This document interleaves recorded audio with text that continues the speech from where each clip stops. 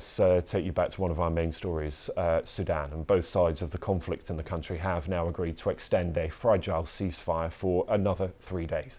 The truce has only been partly effective, though, with heavy fighting taking place in parts of the capital, Khartoum. Nearly 2 weeks of clashes between the two factions, the Sudanese army and its rival, the Rapid Support Forces, have left hundreds of people dead and forced tens of thousands from their homes. While diplomatic efforts to persuade the two rival generals to stop the fighting have been continuing, with the UN, the US and African countries all involved.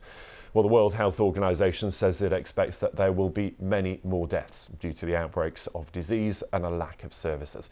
Health officials say most hospitals in conflict areas are not functioning, and more than 60% of health facilities in Khartoum are now inactive.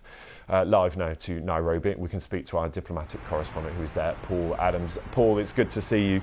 So an extension there of a further 3 days, but as we've touched on, there are big questions about whether that will actually be effective given what we've seen so far with the existing ceasefire.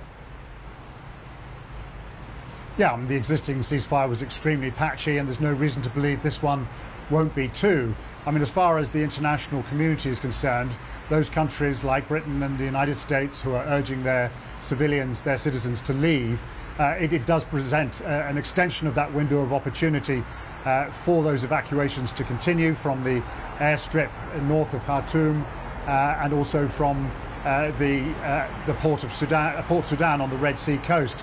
So clearly there's a hope that this will facilitate those continued evacuations. Both the United States and Britain have urged their citizens to leave as quickly as possible, to use this opportunity.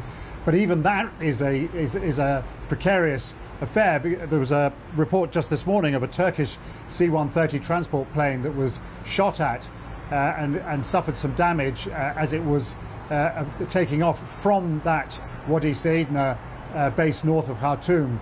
So just an indication that despite the relative security surrounding that base, this is not a risk-free operation either. But for the people of Sudan, who are mostly trapped by this recent cycle of violence, that this is a kind of a moment to wait and hope that the last ceasefire, that this will be an improvement on the last ceasefire, because frankly there were days in the last few days when it didn't seem like there was much of a ceasefire at all, and an awful lot of Sudanese citizens are also trying to leave the country by any means they can.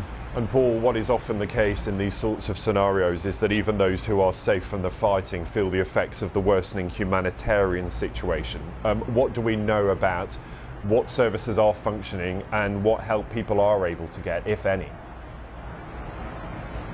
I think with every day that passes, the people's ability to get help, to get basic services, to get food, to get water, electricity, all of these things have broken down. Obviously, if there is relative calm in certain parts of the capital, it may be that certain services can be restored, but it is the case that everything is getting harder. It's harder for people to move around. There's a shortage of fuel and transport, and certainly a lot of people are stuck in their homes without running water, in some cases with long power cuts.